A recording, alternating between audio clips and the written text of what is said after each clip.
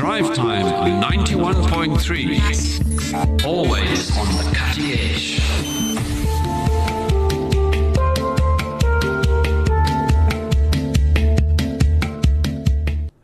Voice of the Cape Drive Time, welcome back to the show. 0829 913 913 is the WhatsApp line. Query, comment and or criticize. South Africa's Judicial Service Commission is facing decisions that will determine the fate of Western Cape Judge President Justice Hlophe. The oversight body has to hear testimony from the judge before the inquiry can go any further forward. We now chat to the director at Mosima Legal, Ms. Mosima Rasesemola, to find out more. Ms. Mosima, welcome to the show. Thank you very much. Hello to you and to the listeners. All right, most of us don't know very much about the law. To make it really simple, what is the Judicial Service Commission and what is its primary task? Okay, so the Judicial Service Commission is a body that is initially established in terms of the Constitution under, I think it's Section 167 of the Constitution, which states that it is the body that provides all oversight on issues that have to do with judges. So you consider that there are three arms of government: the executive, the legislature, as well as the courts. So for administration of judges and the conduct of judges, you have the Judicial Service Commission that regulates or oversees everything that happens within that sphere of government. For example, we currently have 2 vacancies in the Constitutional Court, and it is the Judicial Service Commission that essentially deals with the appointment of such judges. When different members come together, including the Chief Justice as well as the President of the Supreme Court of Appeal, certain members of Parliament, members from legal academia that come together to deal in such matters. So in the same light, when there's a complaint against a judge, with regards to breach of sections within the Constitution that deals with how judges need to conduct themselves, it is the Judicial Service Commission that then comes together and lays out a procedure or comes up with recommendation on what has to happen in order to call that particular judge to order or to mete out a proper sanction.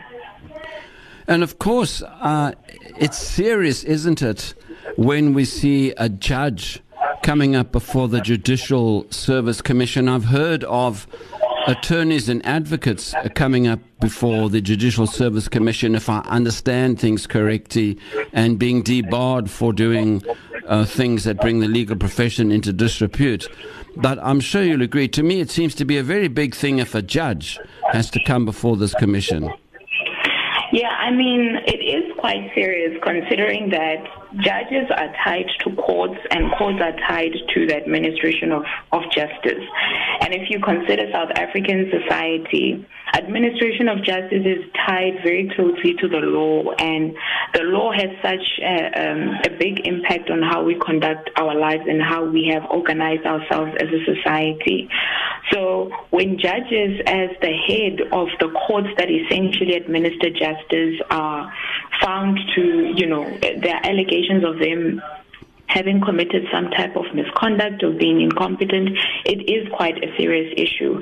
But when you consider the fact that everyone has a right to also be heard. There's a principle in law about you need to hear from the other side, and I think that's why we then establish a tribunal as a type of court or a committee that then looks at both sides, investigates the evidence, and is able to determine truly if when you look at the law, really that particular judge has actually committed that type of misconduct or has been incompetent in the ways that the Constitution says judges shouldn't be. So it is quite serious, and it's actually incredible that in South Africa we have such an open system where we see it play out, albeit it takes decades for it to actually happen. But I think we're setting very important precedents with this type of matter, and it's quite important. Yeah, I mean, in the case of Justice Hlophe, the reports we're getting say it's taken 13 years. So what exactly has he been found guilty of? We've heard he's guilty of something, but what exactly is it? Okay, so the report by the Judicial Conduct Tribunal details, based on the evidence, that he is guilty of gross misconduct, right? That particular breach is based on Section 165 of the Constitution. So just to lay out a few things, for example, in Section 165 of the Constitution, it says that courts have to exercise some form of independence, and there has to be protection of courts so that their independence, their impartiality, and their effectiveness and dignity is kept intact.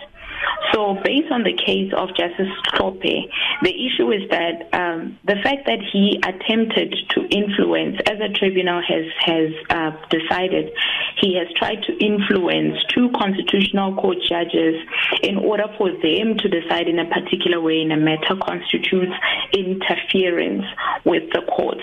And therefore the independence and the impartiality and effectiveness and dignity of courts has been affected. I know that in the report they also state that there are certain aspersions that he cast about former Constitutional Court Judge Pius Langa, the late Pius Langa, as well as the former Deputy Chief Justice Moseneke, and that was not agreeable. The sanction says that it has an impact on the integrity and the reputation of the judiciary, and it affects impartiality and independence. And therefore, it is a form of gross misconduct that would then require that he be impeached if the Judicial Service Commission found safe. So the main issue was him attempting to influence two constitutional court judges from a court that is a constitutional court, and he wasn't even a member of that court at the time, but was in the Western Cape High Court, in order to make a decision on a case that was actually live and they had to decide on. So that was the issue, to say you're a judge from another court.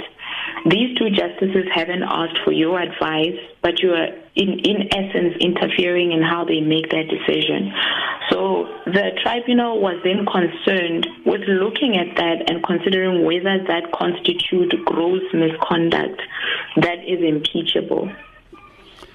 What does it mean if after he's given his testimony, Justice Hlophe is found guilty and he is impeached? What happens when a judge is impeached? Does it mean they can't sit as a judge? Does it mean they get disbarred from practicing law? What does it mean? Impeachment, in essence, means that is the same type of concept we were embroiled with when we were dealing with the impeachment matter of former President Jacob Zuma. It, in essence, means that you have attempted to interfere with the integrity of the judiciary and its reputation so much that we cannot have you as a member of this sphere of government anymore. So in essence, he can no longer practice as a judge in the country. He can go on and take on other endeavors using his qualifications and experience as a lawyer, but he can no longer serve as a member of the judiciary in the Republic of South Africa.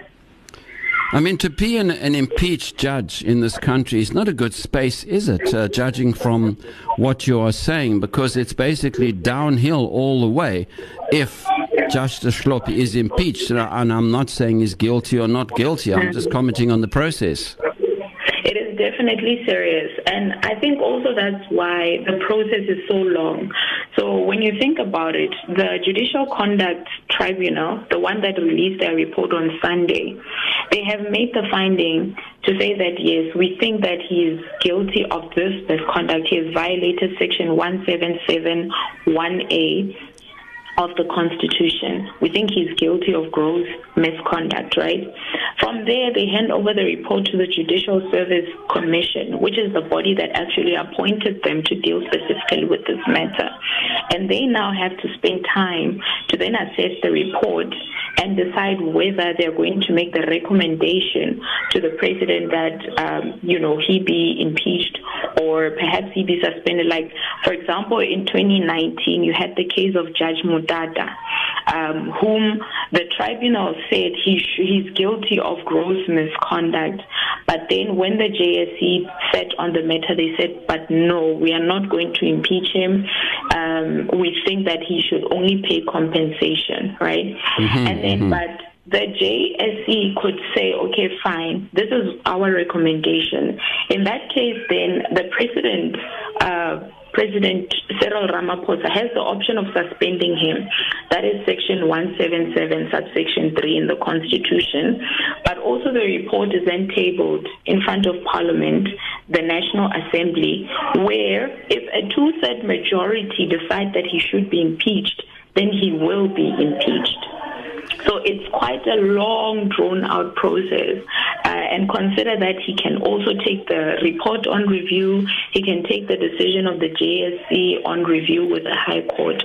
So it's a very long, drawn-out process that requires so many parts of the system, including the president and parliament, to also weigh in and ultimately come to a decision about what is the fate of our Judge President Hlophe.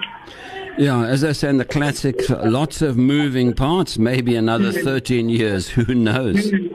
I mean, we can only hope it doesn't. I think it would be great for us to have the jurisprudence and sort of the understanding of how these processes drawn out as early as possible in a country. I think we need finality in certain matters so that, the judiciary is protected. But at the same time, you consider that Justice Hlophe also has rights, and he has a right at certain points to review the decision. And, the JSC, the President, Parliament needs to also be very cautious and make sure that each and every step in the process is adhered to and dealt with properly.